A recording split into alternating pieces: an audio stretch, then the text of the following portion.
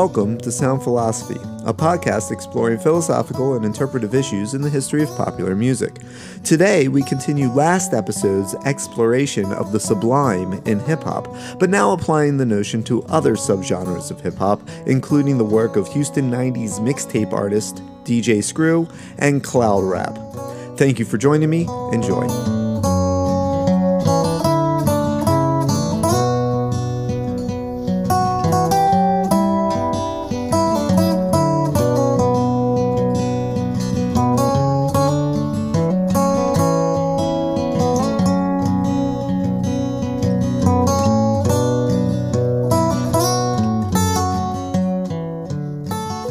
In the last episode, I discussed the notion of the hip-hop sublime as presented by musicologist Adam Crims. He defined, if you recall, the hip-hop sublime as characteristic of gangster rap, in particular, and hardcore reality rap more broadly, and claimed that it primarily consisted of bringing layers of samples together in such a way that the tunings of the various samples were misaligned, they were out of tune, and therefore created a kind of dissonance that was not coded as rational by the typical understanding of Western musical space. Now, what I mean by that is it wasn't a typically measurable dissonance within that system, as would be, say, a minor second between C and C sharp, or what have you, right? What we're talking about are these minor gradations of misalignment in tuning. So we register it as a dissonance, but not as a recognizable dissonance. It's off-putting in one sense, and yet, especially because so many hip-hop productions, the beats simply loop, it's a kind of permanent disturbance within the song. It's something that we recognize as dissonant and yet have to accept as stable, or at least as stable as it gets. For Crims, this pushed the representational capacity of the music beyond what it could normally or normatively accomplish. Now, Crims was trained as a music theorist, ultimately, even if he was genuinely and deeply concerned with rap's, quote, socializing effects, end quote, as well as its economic and cultural implications. That means in his work, he attempted to approach something about the music's sounding presence and how that sounding material works upon the social, the economic, and the cultural. He was of that generation of theorists suspicious of the term, quote, the music itself, end quote, because there is no music aside from the social and cultural, and indeed the economic. And yet, he still didn't want to accept the notion that the material basis of sound is immaterial to the functioning of music. In other words, he didn't want to suggest or accept that just any sounds would do. And some people believe this. Certain sociologists and so on seem to be less interested in the sounding presence of music. They're more interested in the paraphernalia around that sounding presence and feel that that's really what we're engaging in when we're engaging with music. The fashion, the notoriety, the way that it helps to create identities, and that we're less interested in the music itself. But of course, a music theorist, even if they're suspicious of the notion of the music itself, they're not going to dismiss it altogether, and certainly Crims doesn't. Now, in defining the hip-hop sublime, this desire to say something about the music itself, I think, led Crims into an interesting impasse with respect to at least the Kantian version of the sublime, but I would argue really with any viable understanding of the sublime. Because for Crims, the sublime is really an adjective that describes objects, musical objects, in this case, hardcore rap beats. A certain track is simply said to be sublime, owing to the technique of compiling its constituent layers. That is, by placing them together in such a way that their tunings conflict, and are allowed to conflict, and remain conflicting. And this conflicting set of pitches then has a direct representational impact, according to Crims. It represents the internally contradictory nature of the ghetto and its place in post-industrial capitalism, a place of libidinous desire and investment with respect to musical culture within a space of neglect and disinvestment with respect to lived geography and the economic and social status of its largely black and brown residents.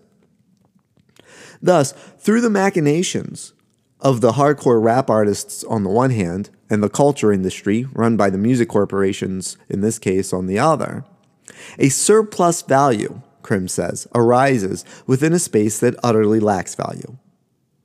So in the normal economic run of things, the ghetto is a place of disinvestment. It's a place where people don't want to put their money. It's not a place that we expect to get value out of. But in the cultural sense, when it comes to certain movies and certain forms of music like gangster rap, it's a place of surplus value. It's a place that creates value. That by depicting the ghetto in various ways, this will entice people to buy it. And so it creates value in a place that had lacked value. The unreal world of entertainment, therefore, creates value and a locus of desire out of a location shunned within the real world. And indeed, the logic of surplus value here relies upon this seeming contradiction. It's the fact that we normally shun the ghetto, or that the common run of people are fearful of or don't want to be involved in the ghetto, certainly don't want to invest their money, that they invest their time in it, right? Won't invest their money, but will invest their time, their entertainment time. The ghetto is deemed in this process more authentic and more desirable, specifically because it is a space closed off to the realities of the great majority of hardcore rap's listeners, who are, by this argument at least, white suburban male teens. Now, most people in the suburbs could never experience this form of the ghetto for at least two reasons. First, because if they had wandered into the ghetto by some circumstance, they would obviously be treated as outsiders, and so would lack the insiderness articulated by hardcore rap, that comfort within the ghetto, that comfort within in the midst of danger. But second, and I guess more importantly, the reason that they're not going to experience this is because it doesn't exist. This version of the ghetto really doesn't exist. It's a fiction created by a confluence of spheres of interest. And I laid this out in the previous episode. The spheres included the interest of the artists, right? The interest of the record companies or the culture industry at large, the interests of the audience, the interests of the politicians and journalists who made gangster rap a daily topic of concern in the 90s to a wider public, largely as a goad to panic over the vexed issues of violence, poverty, law and order, murder, and of course, race. Panic sells newspapers. But this flies in the face of something stipulated very clearly by Kant, but also ultimately central to Burke's notion, Edmund Burke. Remember, we talked last time about at least three philosophers who discussed the sublime. We talked about Edmund Burke, Immanuel Kant, and then Jean-Francois Lyotard. And I'm saying that for all three, really, there's something important about the sublime that's lost when we say that the sublime is an adjective that can be applied to an object. Because for all three of them, for Burke, for Kant, for Lyotard, there is no sublime object. There are no criteria by which we can say that that thing over there is sublime. Even if it's a tornado, remember we use the tornado as a primary example of the sublime, that the tornado you want to be close enough to it that you're not in danger of dying, or you want to be far enough away from it that you're not in danger of dying, but close enough that you feel its awesome power. And that the tornado is a good example of the sublime, but it's not really the tornado. Because when I watch the tornado from a large distance, I don't experience it as sublime. And if I'm too close to it, where it really is threatening my life, I don't experience it as sublime. I experience terror, right? The sublime is not in an object. The sublime is in the experience, right? The tornado is not always sublime. Too close, it's deadly. Too far away, and you get a sense of its form and its boundaries. And remember that the whole point of the sublime is that you don't experience form or boundaries. That it seems immense beyond boundary and beyond form. Because form is a way of gathering purchase on something, of getting some kind of cognitive control over it. And the idea of the sublime is that it pushes us past our limits. So it is without boundaries and pushes us beyond our own boundaries. So what we ought to be talking about here, really, are the socializing effects that arise from an engagement with the object, an experience of the object that tells us more about our dispositions, our way of relating, than it truly does about the object itself. By focusing so much on technique as exclusively definitional of the sublime, Krim seems to have lost sight of this integral aspect of the sublime as experience, which is in the end all that it is. So we want to then think about not just this idea that sublime is about experience, but remember that in Burke, and it seems like in Kant, the main goal here, the main mission statement is that the sublime involves a kind of terror that transmutes into pleasure. But is it always terror? Or what is the nature of that terror here? And I think that one way to approach this, that there might be other qualities to the sublime, is what I'm ultimately suggesting. And I think one way to approach this is by looking at the end of Burke's book on the sublime, right? Where he turns to language, and he claims that poetic language is perhaps the most intense experience of the sublime. Now, this seems to fly in the face of everything he'd said so far, right? We're not terrified, even when we read about terrifying things, especially in fiction or in poetry. We're not terrified in any real way, right? Now, what he says, he's talking about Milton's prose, right? Paradise Lost, where Milton describes hell and Satan and so on. And he says that in engaging with Milton's prose, this is Burke says, quote, "The mind of the reader is hurried out of itself by a crowd of great and confused images, which affect because they are crowded and confused. So for separate them and you lose much of the greatness, and join them and you infallibly lose the clearness. The images raised by poetry are always of this obscure kind," end quote. So notice some key words there, right? That the mind is hurried out of itself. So we're rushing in our thoughts in some fashion. Out of itself, out of our normal boundaries, by a crowd of great and confused images, things we can't quite pin down. And they affect us for that reason, because they're crowded and confused. And if you separate them out, you lose the greatness, and if you join them, you lose the clearness. I'm going to come back to that. The images are always of this obscure kind in poetry, he says, right? And notice the reference to obscurity.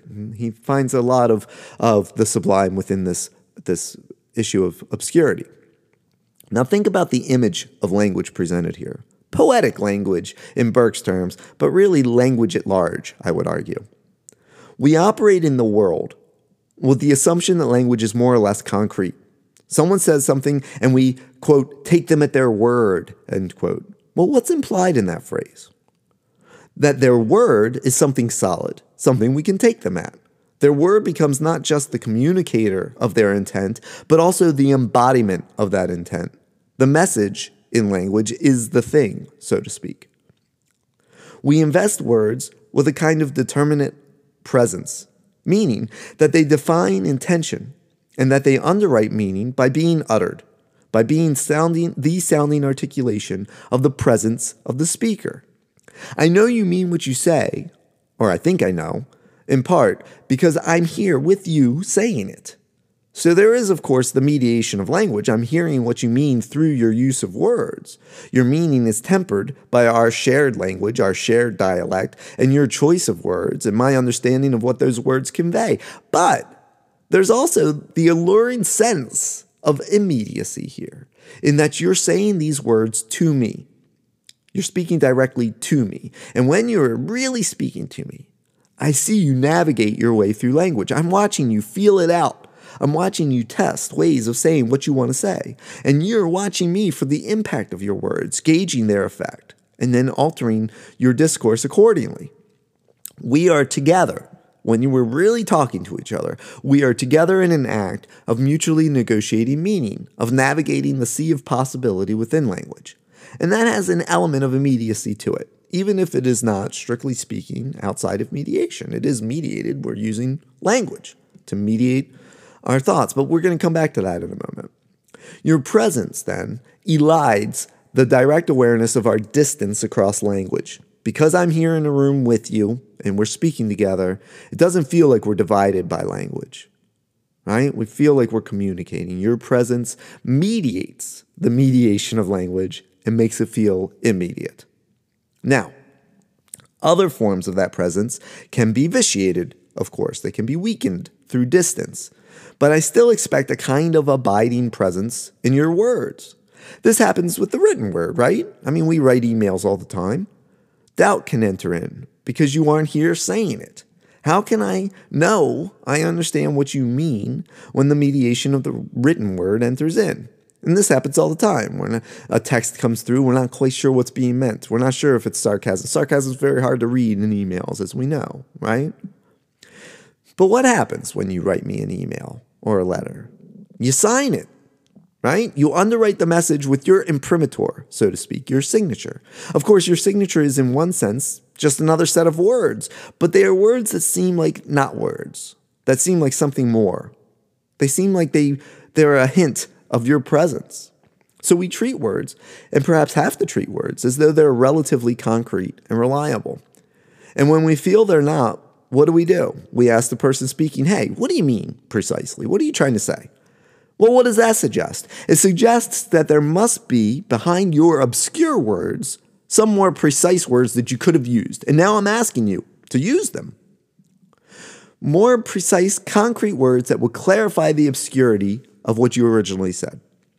But then I might ask, wait, I still don't get it. What do you mean? And you try again and again. And maybe you have that experience that I often have when this happens. Your own experience of your own meaning becomes obfuscated. You start to ask yourself, wait a minute, what exactly do I mean? What does this thing I'm trying to convey mean, really? And you realize that the edifice of precision that we think language is turns out to be anything but that. Language is quicksand that pretends to be concrete. So as Burke puts it, you have this, quote, crowd of great and confused images in Milton, and your instinct is to separate them out, to define each of them. Let's take each image and we'll define it. We'll figure out what it means. And then we'll put them back together and we'll see what all of it means together. But Burke says you can't do that, because to do that is precisely to lose the clarity. Not gain more clarity, but to lose it. And that's interesting to me. That if we do what we normally do in analysis, separate things out and then put them back together and see how they all work, right? Taking the engine apart to see all of its parts and then putting it back together. That what Burke is saying is that won't work with language, at least not with poetic language, right? That instead we'll lose clarity. That part of the clarity comes from obscurity. And that's weird to think about, right? Now, Burke says he's just talking about poetry, but I think it applies to most, if not all, uses of language. And I would suggest that this is because we're immersed in language. Language is immersive for us. Most of our thoughts are not simply conveyed in language. They're already instantiations of language. Think about what I mean by that. I have an experience, let's say of love, and I would like to think that love is this wonderful, direct, immediate experience that I might or might not try to convey through the medium of language or gesture. It doesn't have to be, language here is not limited to words. Any signifying gesture participates in language, right? So me stroking your cheek might be one way of signifying love. Why? Because it's just natural to stroke cheeks? I mean, it is true that primates do it as well. Maybe it's built into us evolutionarily in some way, but that doesn't mean that it's a direct signifier of love. It's still a mediation. It's still a language of gesture, a language of petting someone else, right? And so what I'm suggesting then is that love is shot through with language. Not English necessarily, or French or whatever, but language as such. Gesture, touching. And that these are conventional. They're not things that are just part of our way of being. We learn them. And that means that we learn love. Not just the expression of love. We learn love through its expression because love is partly expression, right? After all, what is love if not an attempt to communicate with the beloved? Even unrequited love involves the equivalent of messages in a bottle that are never received. The message is still sent. So we learn the language of love, just like we learn other languages, through immersion. So we are swimming always in language. And we have very few experiences, maybe none, that are not completely imbricated, completely folded in with language, so that language and experience is inextricable for us. And again, maybe for primates too, even though they don't speak a language in the way that we do, right? They have utterances, they speak through gesture. And maybe their thoughts too are fully folded up with their ways of communicating those thoughts. Now, this is an experience of the sublime, I'm suggesting, an enduring experience of it if one is alert to it. And that's what I think Burke's really up to here, right? That's the function of poetry for Burke, right? At least that's what I suggest Burke is suggesting, that poetry alerts us to the sublime force of our experience of everyday language. I'm going to say that again. Poetry alerts us to something that's going on all the time. It's not that poetry is just special language. Poetry is bringing out something that is special in all language, or that is particular to all language, which is that it is a sublime manner of immersion. Why sublime? Because it's boundless, right? You can keep asking me, what do you mean? What do you mean? What do you mean? And if I don't lose patience, I can keep trying to satisfy you. And as I try to satisfy you, my thoughts are going to expand. I'm going to make more and more connections, right? My thought isn't going to stay the same unless I'm not much of a thinker or much of an explainer. We don't think someone is a good explainer if they just say the same thing in the same words over and over again. That person is an authoritarian, perhaps, or not very creative. When we ask someone to say it again, to say it in other words, explain it, we're asking them to use other words. And that will bring in other thoughts, and thoughts will continue to expand in that manner. Now notice, this is quite different from Burke's program statement when it comes to the sublime. Even when I read a description of hell in Milton and I'm deeply disturbed by it, maybe even disturbed by it, I don't have that experience of pleasurable terror like I might when I'm peering down the abyss from a mountaintop, or when I confront the awesome power of a tornado from a just safe enough distance. So that means the program statement doesn't cover it all. That immersion in obscurity, and remember Burke's obsession with darkness, right? Immersion in obscurity can involve something other than terror and yet still be sublime, right? It can be terrifying, but it need not be to be sublime. And Burke already acknowledges that with this discussion of language. Now, I think Kant does something similar when he's talking about the sublime. And remember, he says that the sublime really only applies to nature, and then he proceeds to give us two examples from man-made art, right? And one was the pyramids, and the other was St. Peter's. And he says that when you enter St. Peter's in Rome, actually at Vatican City, right, that he says, quote, that this is what Kant writes. He says, quote, "For there is here a feeling of the inadequacy of his imagination," the person entering in, "for presenting the ideas of a whole, wherein the imagination reaches its maximum, and in striving to surpass it, sinks back into itself, by which, however, a kind of emotional satisfaction is produced," end quote. So notice that, right? The imagination reaches beyond its own limits. It reaches beyond what it can do. And so does reason. We talked about this in the last episode. It tries to do, both reason and imagination are trying to do more than they can do. They come into conflict with each other by both striving to go beyond their bounds. So it's not that harmonious matching up of imagination and understanding like it is with beauty. The sublime causes a certain amount of conflict, a certain amount of disturbance. It sets the mind to working beyond its capacity. It's pushing at the limits, right?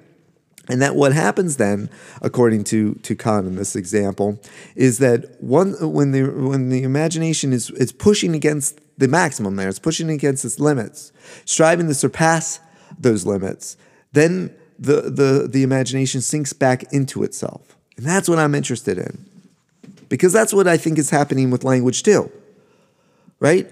We realize that there's no limit. We can keep saying, we can keep finding other ways of saying things, more analogies, and other thoughts will creep in. And the idea that we're working with expands and expands and expands, and it doesn't stay limited. And yet somehow we're doing all this. And we might feel inadequate in relation to it, right? I can't keep up with all these thoughts. But we're the ones having all these thoughts. And then we get this kind of calm that we can sink back into, right? And that's what I think Kant is partly describing here. It's what we might call the immersive or the numbing sublime. And I'm going to talk about those I'm going to talk about them as though they're separate things at times and as though they're together at times, because I think they're related. I don't think that the immersive always has to be numbing, depending on what one means by numbing. And let's explore that quickly now and then in the following segments. For Burke, the sublime is caused by the experience of near terror and produces what he calls astonishment, right? And he defines that as, quote, a state of the soul in which all of its motions are suspended, end quote. Kant defines the sublime as an experience that produces, quote, a feeling of a momentary checking of the vital powers and a consequent stronger outflow of them, end quote. So both of them depict the sublime experience as involving being brought to a standstill. And Kant, at least, and maybe Burke too, has it that there is then a stronger spur to some kind of outflow of a vital power. So a feeling of constriction and smallness is replaced by a feeling of liberation, expansion. Our repulsion from the greatness of the infinite is followed by a feeling of commensurateness with infinity. Now, I see Kant's thesis not as though the checking of the vital powers then results in an outflow of the same quality of those vital powers. Rather, I see it as a standstill of one kind of experience of our vitality, and that is replaced by the outflow of another kind, a different kind, different in quality altogether. That is, our egocentric, quotidian sense of being alive is replaced by a cosmic, decentered notion of our extended being, the way in which we extend out into the universe, that feeling that we are commensurate with the universe. A kind of Zen state, to draw one obvious analogy. And this maps back onto the strange relation of the sublime to fear or terror in Kant, right? There's another passage I want to read to you briefly, and that's this, quote, "We can regard an object as fearful without being afraid of it. That is, if we judge of it in such a way that we merely think a case in which we would wish to resist it, and yet in which all resistance would be altogether vain. Thus, the virtuous man fears God without being afraid of him, because to wish to resist him and his commandments, he thinks, is a case that he need not apprehend." And he is in italics, right? So he need not worry about resisting God, but maybe someone else does.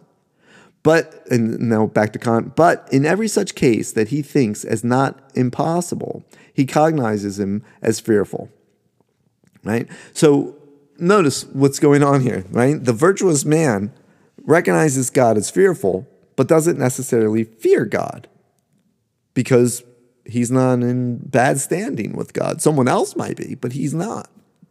The person who really thinks about the tornado, and you don't even have to be that close to it to really think about the destruction that it can cause, the awesome power of it. You recognize the tornado as fearful, but you yourself need not be afraid of it. When I'm reading Milton and I'm reading the awesome power of hell, the description of the awesome power of hell, and I'm really imagining it, I can perhaps have a sense of how fearful it is, but not for me. I'm sitting in my chair reading a book. Real terror gets transposed onto acceptance. What was terror or could be terror is left behind. The thing, God, the ghetto, the tornado, is recognized as potentially fearful, but not necessarily so. Fearful perhaps for somebody, but not for the one having the sublime experience. And this leads to what I am terming the immersive or the numbing sublime. After all, one common response to terror or fear is to become numbed. Now, in the negative sense, this can lead to catatonia. I just break down. I don't want to feel anything anymore. I'm so afraid I just shut down. And so nothing scares me anymore because I barely notice anything anymore. That's catatonia. But in a positive sense, this notion of being numbed can lead to what Sigmund Freud calls sublimation. And I don't think there's any accident that the sublime and sublimation sound so close together. And let's indulge in just a little bit of etymology here. The sublime comes from sub in Latin, sub up to, and limis, right? The threshold, so or limit. So in Latin, the notion of the sublime is coming up to the limit, right? Coming up to a point of a limit. And to sublimate, right, comes from sublimare, which is raised up to a higher status. So notice that if I think about sublimation, the Freudian concept of sublimation, and to define this, I guess I didn't define it yet, very quickly, the notion of sublimation in Freud is that we take all of our negative energy or our sexual energy, things that are socially frowned upon, right? Me going around and expressing myself sexually all the time in public would be frowned upon, right? But I take that sexual energy, that pent-up sexual energy, and I channel it into something else. I channel it into artistic achievement or even achievement in the business world or whatever. Doesn't matter. I channel it into something socially acceptable. That's sublimation. I've taken this energy that I have, which might be anger, it might be sexual frustration, it could be all sorts of things that I'm not supposed to express, and I sublimate it, right? I focus it, I channel it into something else. And so what I'm doing with my little bit of etymology here is I'm saying that what the sublime does is it brings me up to a limit, a recognition of a limit. And sublimation is trying to go beyond that limit. And we can see that this is already implied in Kant and what he has to say about the sublime, right? So in the next two segments, we're going to explore this idea of another kind of sublime, a kind of numbing sublime, because that's what I'm suggesting sublimation is. It's a positive numbing sublime. That what we're doing is we're numbing part of our desire in order to channel it somewhere else, right? We're numbing our sexual desire or our desire for violence and anger, and we're channeling it in something positive. And the other idea of the numbing aspect is this immersion, right? When we're immersed in the ocean and we're just floating along with the ocean, we feel the immensity of it. And we know that it's dangerous. We know we can drown. But we're floating on, we feel at one with it. We feel at peace. We're riding within it. And our sense of ourself extends. That's that Zen feeling of extending out, that we are not just our egocentric self, but we extend out to the limits of the universe. And there's something fascinating about that. And I would suggest there's something sublime about it. And it's articulated not in gangster rap. That's closer perhaps to the sublime as terror, or at least that's what Krims would have us believe, and I think he's probably right about that. But when we look at the work of DJ Screw in the second segment, and then Cloud Rap in the third segment, I think we're going to see this other notion of the sublime, an immersive or numbing sublime. Let's turn to that.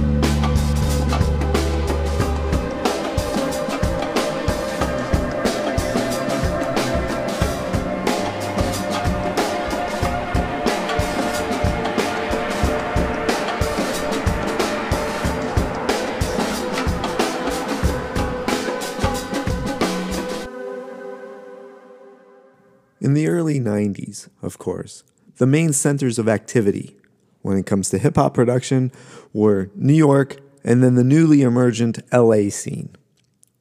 So you had the East Coast and the West Coast, and they were in the midst of a feud as to which was the more important contributor to current hip-hop production. In the midst of this, one group was caught in the center. Actually, it's more than one group, right? A whole swath of the country, and that's the South.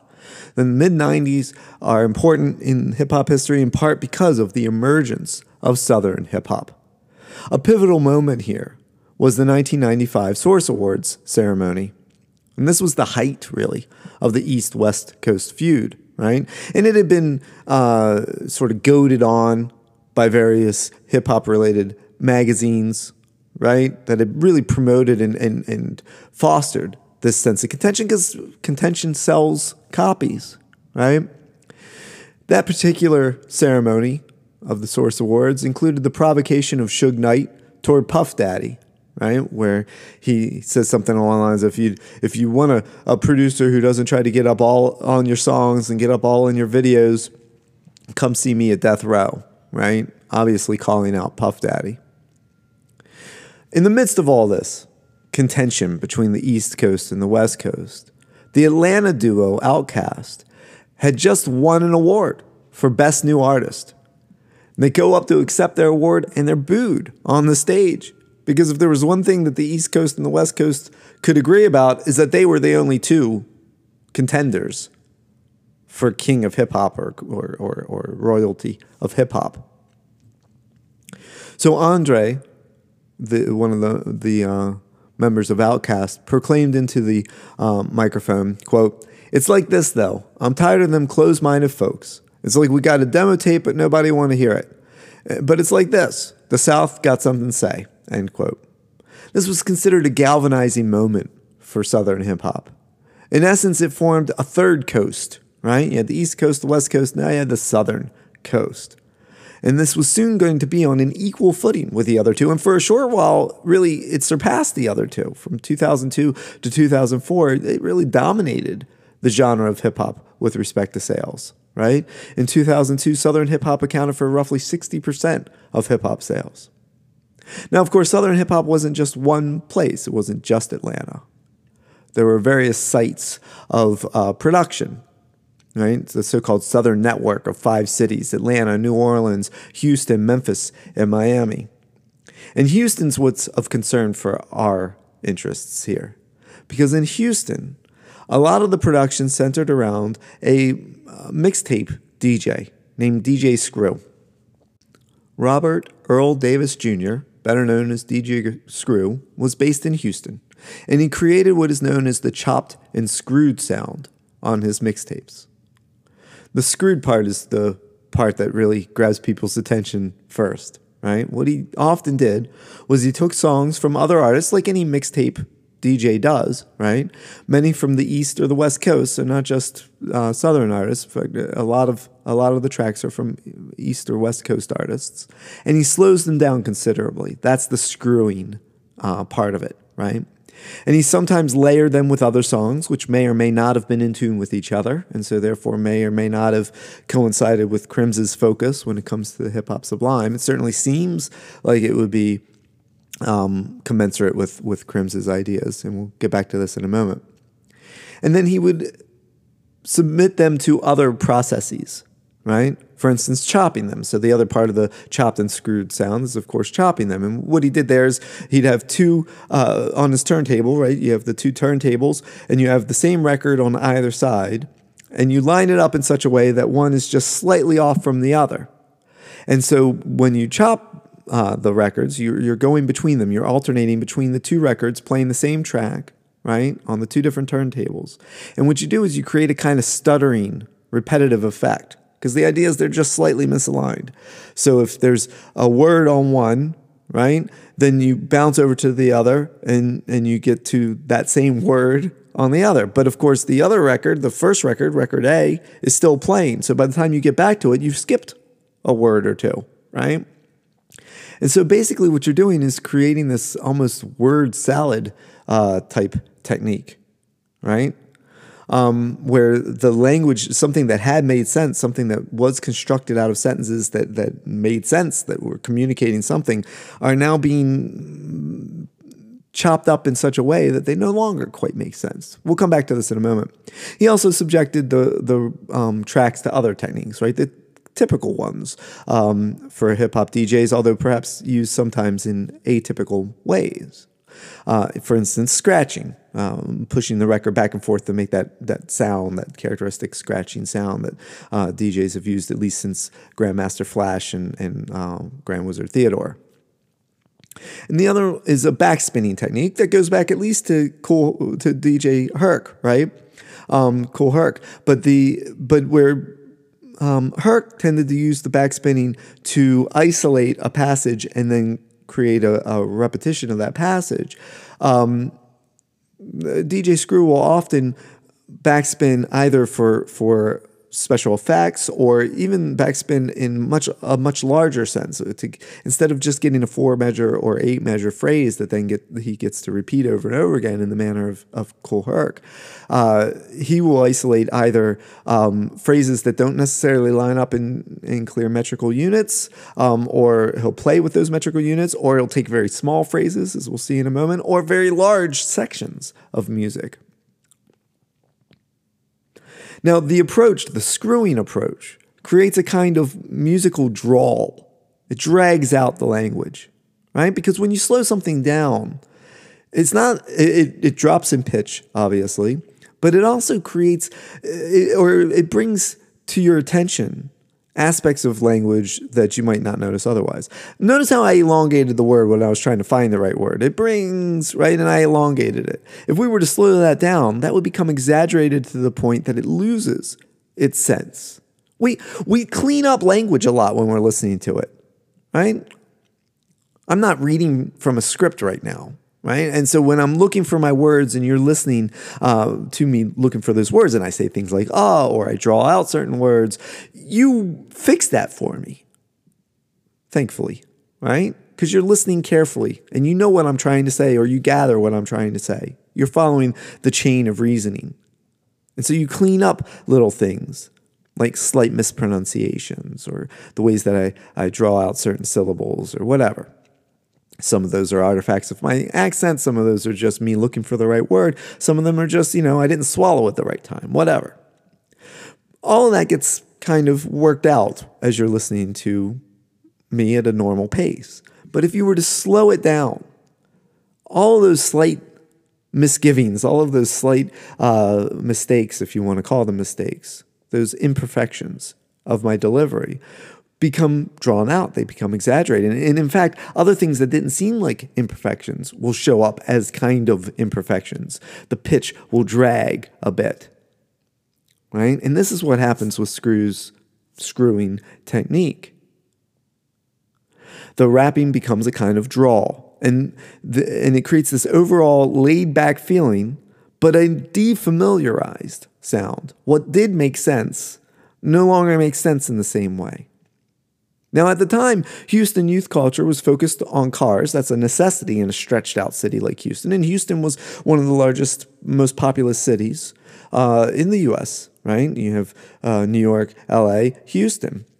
And yet Houston didn't have the same notoriety at this time in the mid-'90s for hip-hop as the other two. And so, as Matt Carter puts it in his dissertation where he explores the music of DJ Screw, Houston had a kind of identity crisis going on, Houston hip-hop culture. On the one hand, it wanted to belong to the same kind of circuit of meaning and production as New York and LA. And as you can see in DJ Screw's taking of these tracks from New York and LA and reworking them, he's paying homage to them. He's feeling that he's part of that language. But he deforms the language. And you might think of it as being representative of car culture, right? The stretched out quality of the city finds an analogy in the stretched out quality of the music. And also, of course, in the culture in the 90s in Houston, there was a widespread use of lean, right? Also known as purple drank or scissorp. And this was made by combining prescription-grade cough syrup with a soft drink, sometimes with hard candy, right?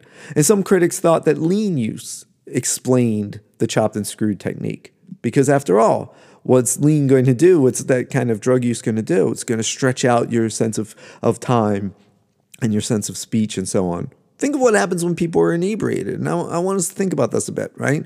Whether it's alcohol or marijuana or lean, they all have differing effects, of course, but they all share this kind of, they create a slurring of the speech, right?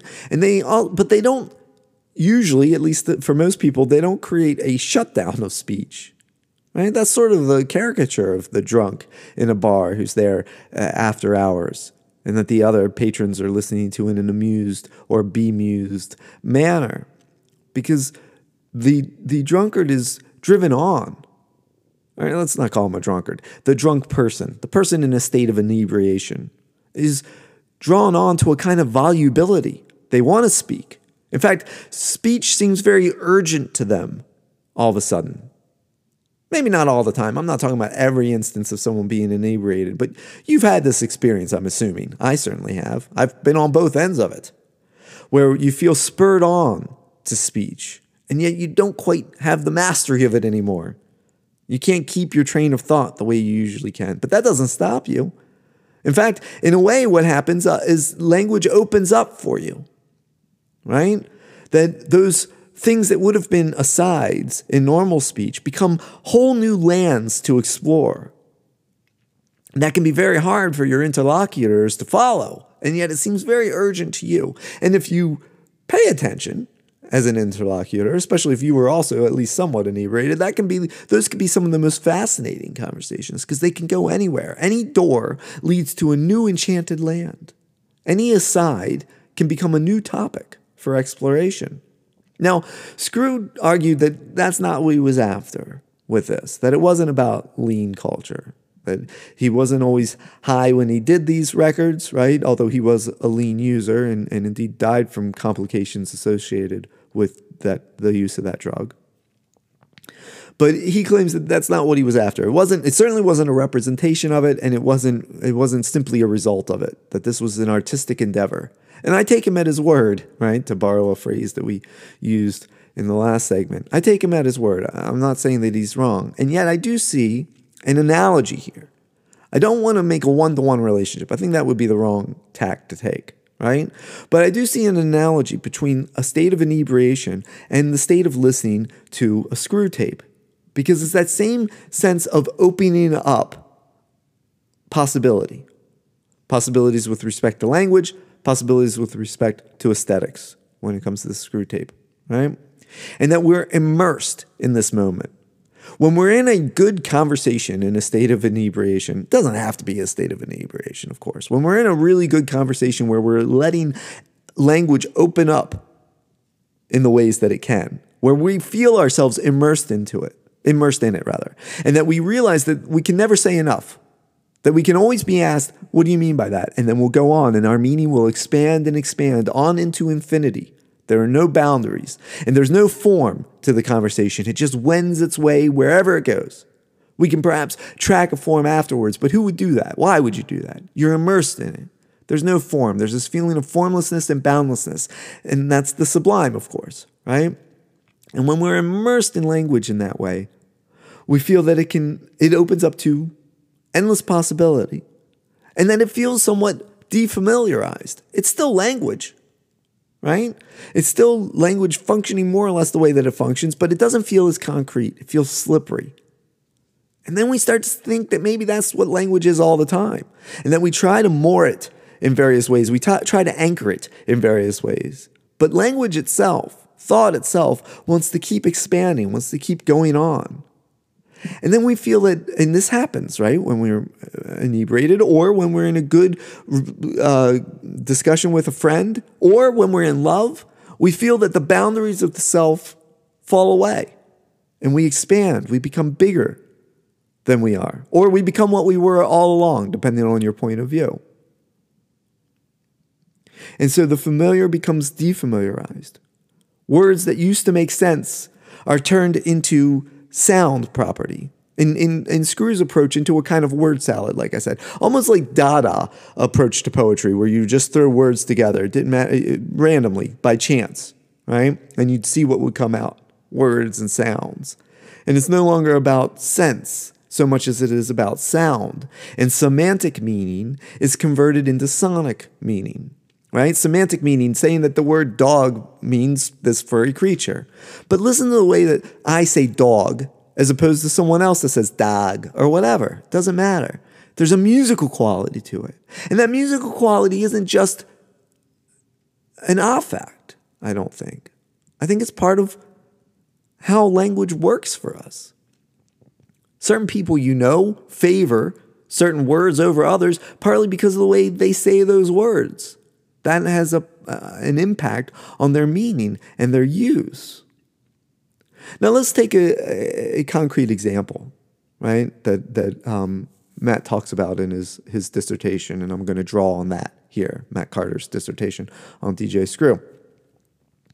First of all, Matt makes an interesting criticism that's not the one that I already broached in the last segment of Crims and the hip-hop sublime.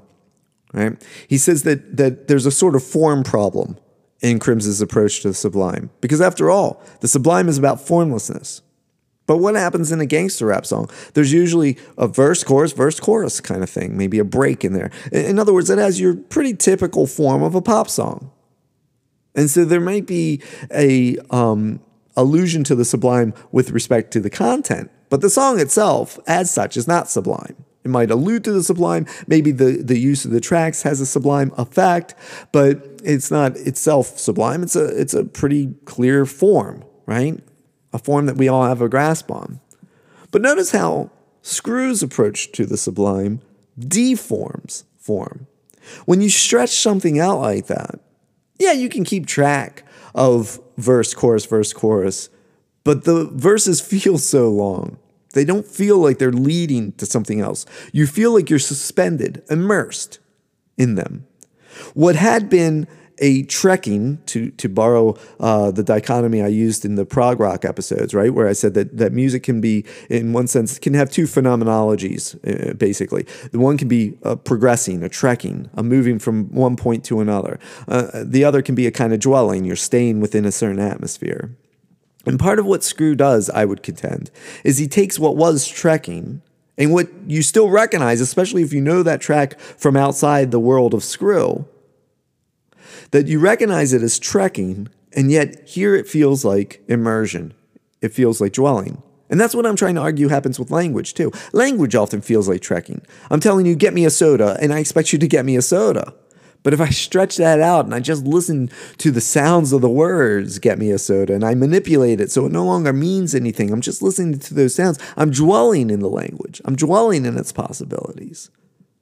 It's not directed in the same way anymore.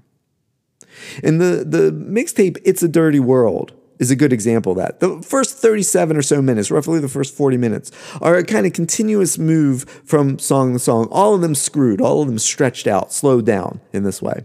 And it starts with a pretty just screwed version of Hot Boys' Dirty World, right? Hence the name of the mixtape itself. And this goes on for quite a while, undisturbed. We hear most of the verses, most of the rappers from the Hot Boys, we hear them undisturbed, just slowed down. But he does nothing else to it. There's no layering, there's no scratching, there's no backspinning. But then we get to BG's verse, right, from the Hot Boys. And Screw mixes in then a song by Big Steve called Ghetto Love. Now, happens around the 5-minute mark if you can get your hands on this mixtape. That means these are in two different keys. One, at least in this instantiation, is in G sharp minor, the other is in C minor, right? And those are keys that are quite distant from each other in some ways. Now, of course, there are some overlaps. There are ways in which you might see it as commensurate. C minor, of course, has the pitch A flat, which is just enharmonically related to G sharp. But there are also going to be plenty of pitches that are going to come into conflict, that grate against each other. And Screw makes no real effort that I can hear to make them line up rhythmically either. Now, don't get me wrong, other DJs do this. We've heard this when we go to restaurants or clubs that have DJs, where you mix one track that doesn't really go with another. Just for a moment, there's this overlap, and it gives you this little moment of dizziness and then clarity, right? A moment of obscurity and then clarity. It's a little bit of a frisson, right? A little bit of friction in your soul. It's a little thrill. But in Screw's language, where you've stretched it out, you allow that overlap to continue going on longer, it gives you this calming but slightly sickening feeling, not unlike drug use, not unlike inebriation. It goes on long enough that you kind of accept it as this is the way it is. And it doesn't feel like the hip-hop sublime, in part because it's not a looping set of incongruent samples, the way that Crims has us thinking of the gangster rap hip-hop sublime. This is different. This is a deeper sense of immersion. It's not repetition in the way of the Crimsian hip-hop sublime, where you're accepting it through repetition. You're accepting this through duration, by enduring it. Now, there's a part of Ghetto Love that has this 2-beat anticipatory figure, right? That includes this repeated 16th note chime sound. And then there's a total silence, meaning everything drops dead, everything's silent. And it's anticipatory. It happens 4 times, right? Right before the first verse for Big Steve's Ghetto Love. And so you feel it as, right, imagine just da-da, and then a stop, a pause. And you're waiting for something to fill that gap. So it gives you this sense of anticipation. It has a function. What Screw does with that is first he plays it just 2 times, not 4 times, just 2 times. But instead of going to the verse, he backspins to get back to the instrumental, and we hear the instrumental again. So this thing that had been used as transitional and anticipatory of the arriving of the rapping now just loops back. Then the groove goes on for a bit, and then we hear an anticipatory figure again. But now instead of it being 2 times, or instead of it being 4 times, it goes 16 times. And that kind of stuttering effect, and by the way, he doesn't get every backspinning of that figure quite right, and so it feels even more odd when you actually hear it, right? And this goes on for 16 times, and it makes it feel like you're no longer anticipating anything. The anticipation kind of wears away, right? Just like like I said, in an inebriated state or a really good involving conversation, the anticipation of getting to a goal just kind of fades away, and you're just immersed. You're just in the moment with somebody.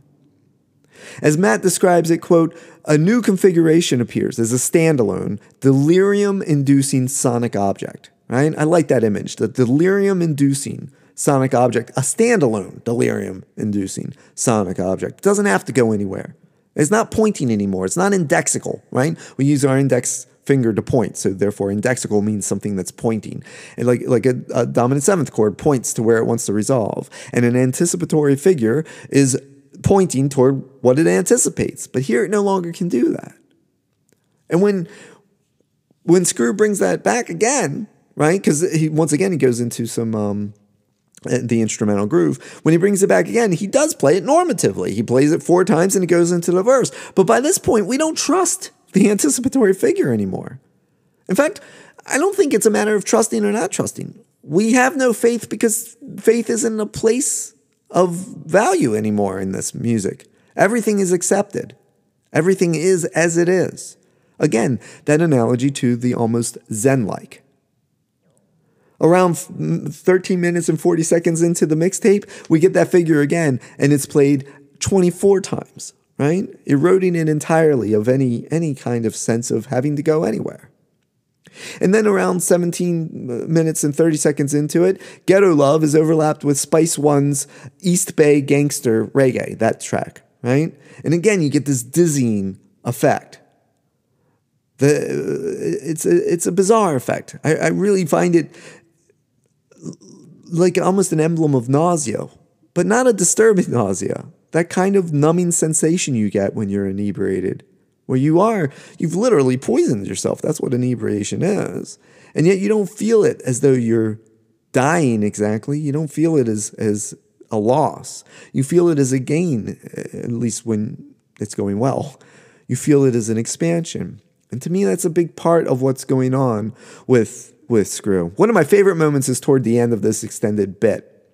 Right, we're roughly 31 to 32 minutes into the thing, right?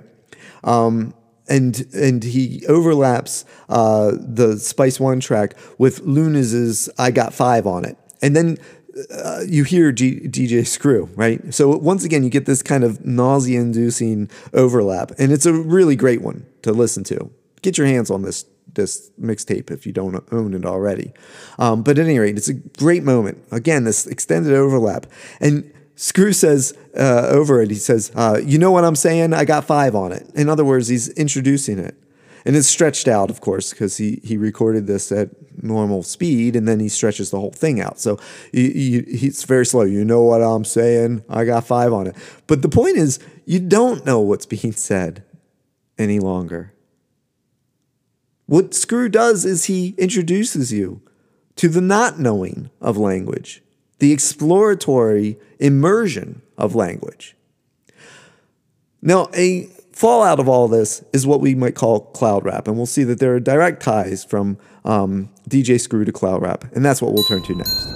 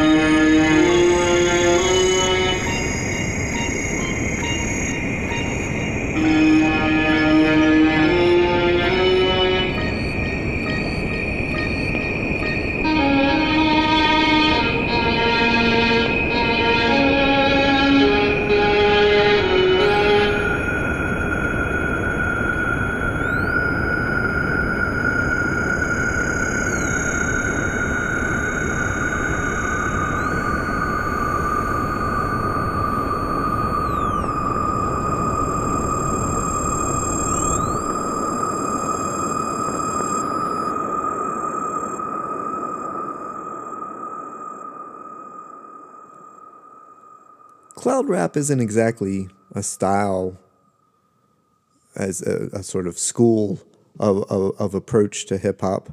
It's not a movement in any strong sense, or at least not a movement in the way that, say, I don't know, gangster rap might be thought of, right? As a more or less coherent group of people who are approaching things with their own approaches, their own styles, but with a sort of coherent agenda, or at least one that you can get your mind around.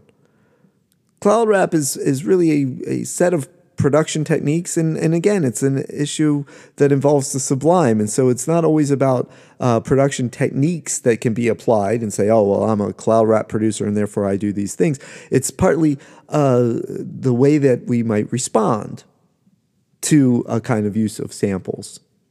Right? It's a subgenre ultimately of Southern rap and trap, although many of the progenitors of the style are from California or other non-Southern states. And it seems to have drawn its energy out of the lo-fi approach to hip-hop that starts with the new century, right? This idea of chill hop or lo-fi hip-hop that's very popular. A lot of people use it to study and so on. You can see these memes when you go to the various YouTube channels that have chill hop or lo-fi hip hop. They'll have a picture of somebody studying, right? The idea is that this is music that is not going to draw your attention entirely to it. It's going to put you in a relaxed, expanded, calm state. And you can see where we're going with this immersive sublime. Now, of course, we have to defend the notion of it as being sublime. The notion of immersion or almost numbing by itself doesn't necessarily do it, right? The sub portion of lo-fi hip-hop that's known as cloud rap relies upon hazy production, right? This sort of murky, obscure set of sounds. A lot of the samples are vocal samples, right? These sort of chant-like vocal samples. And they also sometimes employ distorted and psychedelic samples and draw on that chopped and screwed sound of DJ Screw. There are various early progenitors of this, and some people think of Madvillainy, the Madvillain album, MF Doom and Madlib, right? Their collaboration, one of the finest albums in all of hip hop history. Some people think of that as a kind of touchstone for some of this because of some of the vocal samples and some of the sort of murky use of samples. Other people point toward the group, this rather short-lived group, Cloud Dead, right? Who released two, I think, phenomenal albums and then sort of disappeared from the scene. But they drew heavily on electronica and psychedelia and glitch music, right? The malfunctioning of various devices as well as indie rock. And so they often used this more atmospheric use of vocal samples and so on that has this kind of hazy psychedelia and tinged feeling to it. A lot of people also think of the beginning of the cloud rap genre as involving a Houston musician that goes by the moniker of Viper the Rapper, right? He's extremely prolific. In one year, I don't remember if it was 2014 or what, but in one year he put out an album nearly every day. Not a song every day, right? I know there are those song-a-day challenges. He put out an album every day. Now, temper your expectations here a bit. Some of the albums were remixes. Some of them were revamped versions of songs that he worked on before. But still, by any measure, an album a day for an entire year is a pretty mean feat, right? Not mean, but opposite of mean. A pretty outlandish feat. No mean feat is the expression I guess I was looking for. He has, at this point, he has well over 1,500 albums that you can find on Spotify and so on. And I don't know the exact count. Some people think of him as more or less along the lines of an outsider artist, right? Someone who's working outside of the economic model of popular music, who's a little off kilter, right? He maybe not entirely, maybe it's not entirely about skill so much as just this sort of random enthusiasm. And yet I think, and he even admits that his rapping is subpar, that he doesn't focus as much on that as the production. And his productions, I think, are fascinating. They're really interesting. A lot of it is original music. A lot of it is not sample-based, right? But these murky, atmospheric sounds that are really quite bizarre and quite lo-fi, right? He's not using the clearest recording technology here. The idea is for that murky sound to be part of the aesthetic. And of course, perhaps the most famous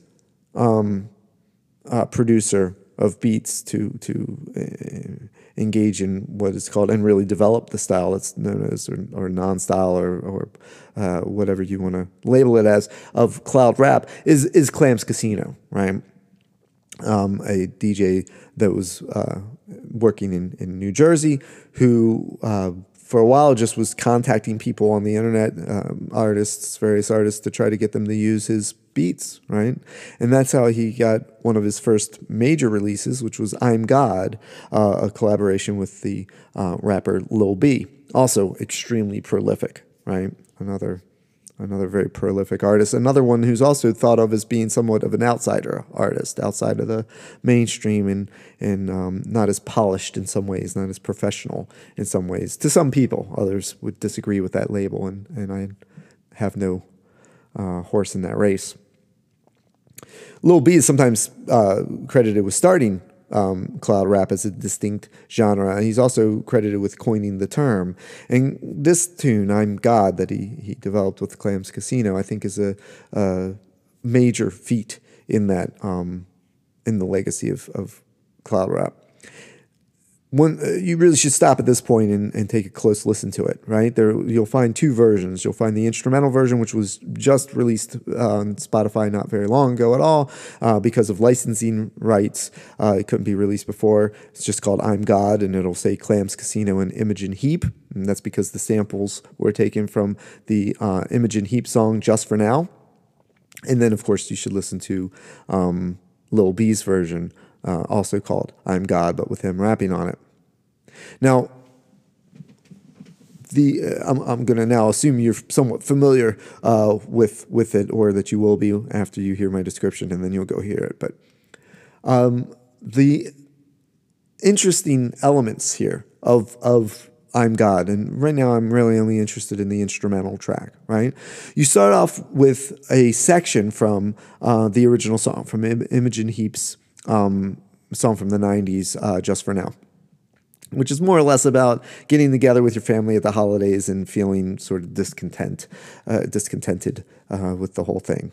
And you hear a good section, a stanza from it, right? But Clams Casino introduces it so that it sounds far away. It's heavily filtered, and it sounds like it's in the distance, like it's coming from some hazy distance. Like somehow it's not quite real. So that you recognize, again, like we were talking about in the last episode, you recognize the denatured aspect of it, the defamiliarized aspect of it, right? That it is degraded in some fashion. You're not hearing it in its purity. And yet, you're just hearing the song. Other than the filtering, he hasn't done anything to it, really, at this stage. When the beat enters, when the drum beat enters, and he starts to manipulate the sample, that's when the music seems to pull up to the forefront. But in this very hazy manner, right? Indicative of cloud rap. What I think is interesting here in his approach to the tune, and why I think it's absolutely appropriate that he wound up agreeing to put Imogen Heap's name on it, right?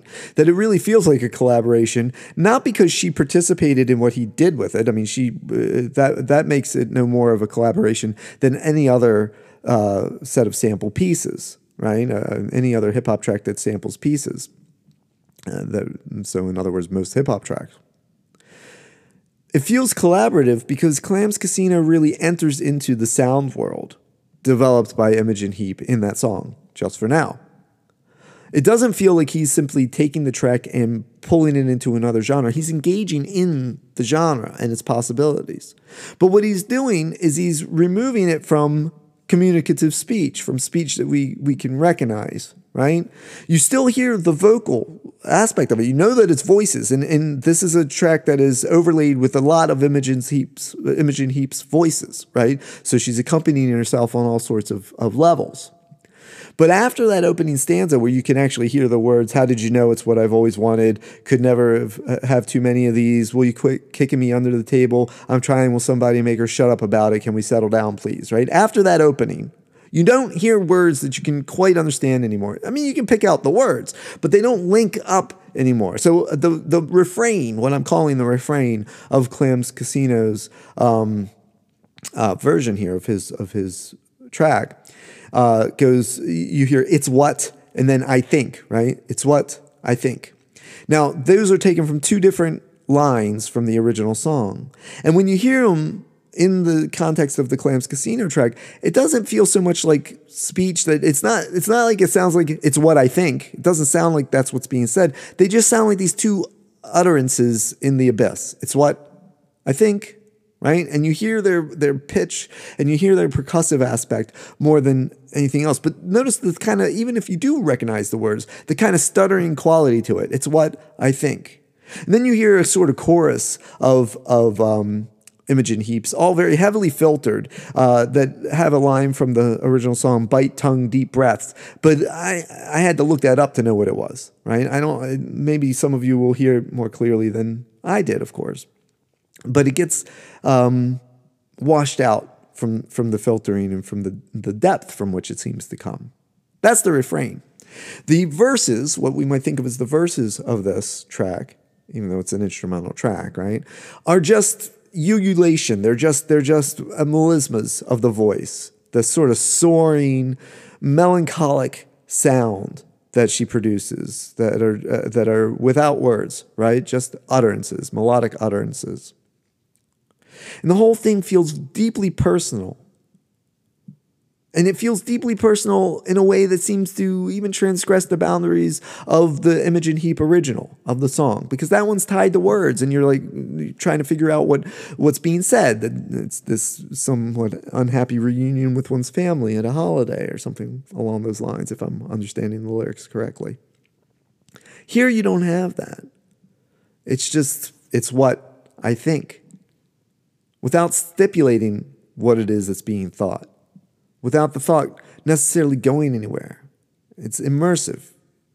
And the overall repetition of the track, the overall haziness of the track, inspires a kind of numbing acceptance in my mind. Now, there are a couple things I want to say about that. First, is a bit of levity, right?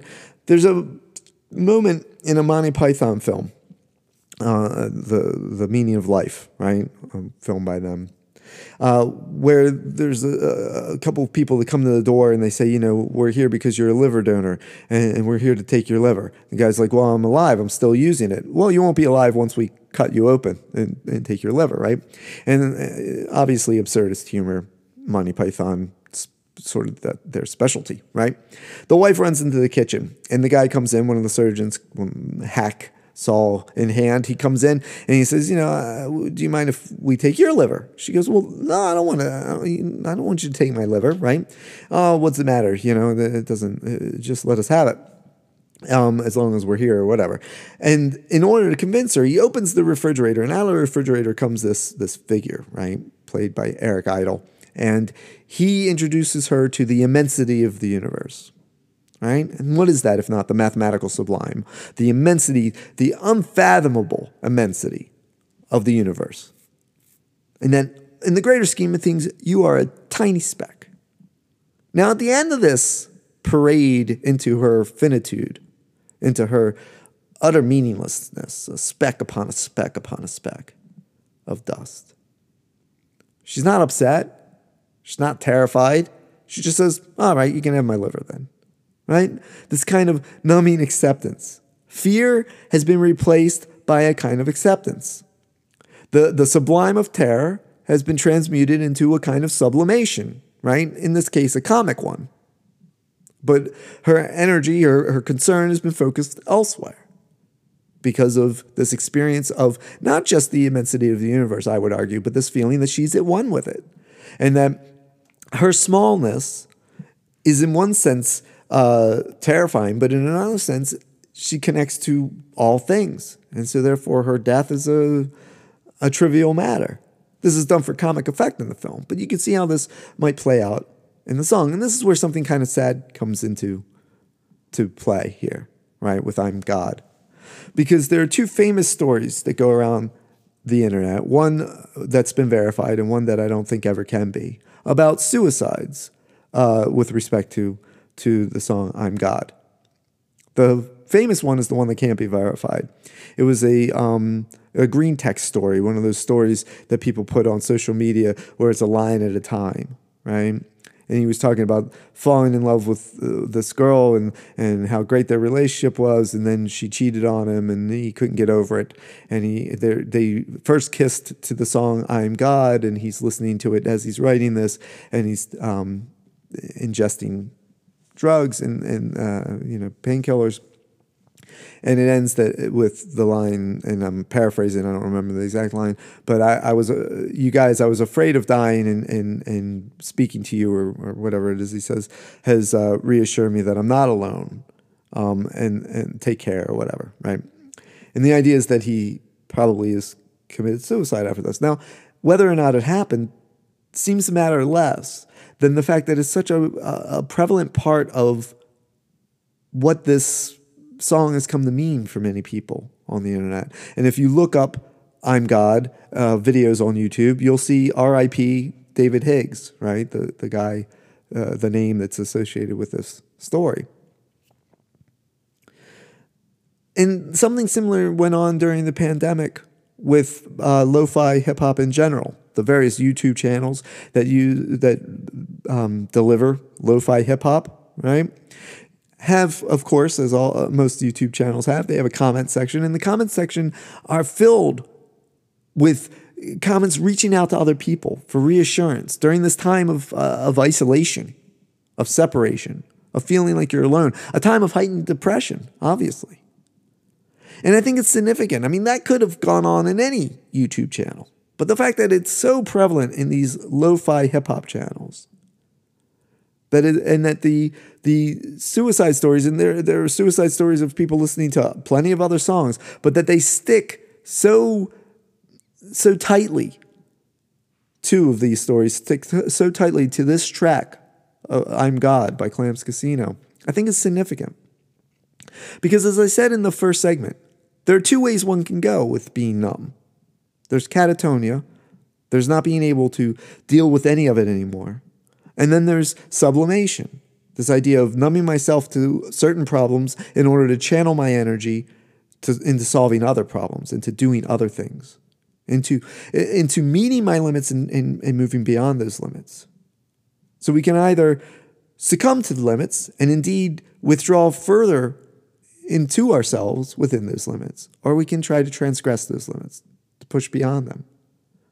What leads one to one and one to the other, I can't say. I don't think anyone really can.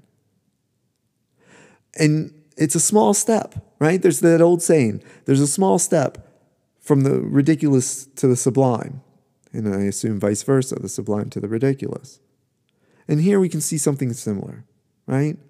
That on the one hand, I'm God, for some people, that track communicates a moment of desperation, and that would be the track that you listen to in that moment of desperation. And for others, it's this idea of an immersion in a kind of numbing safeness and expansion of the self, a way of being comforted by one's own de-centered immensity, by one's connection to the infinite.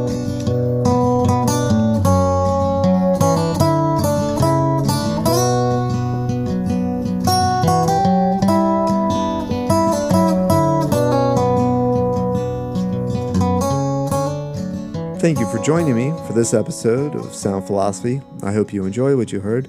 If you're interested in finding out more, please visit my website at chadwickjenkins.com or write me at cjenkinsmusicology, all one word, at gmail.com. cjenkinsmusicology@gmail.com. I hope to hear from you soon.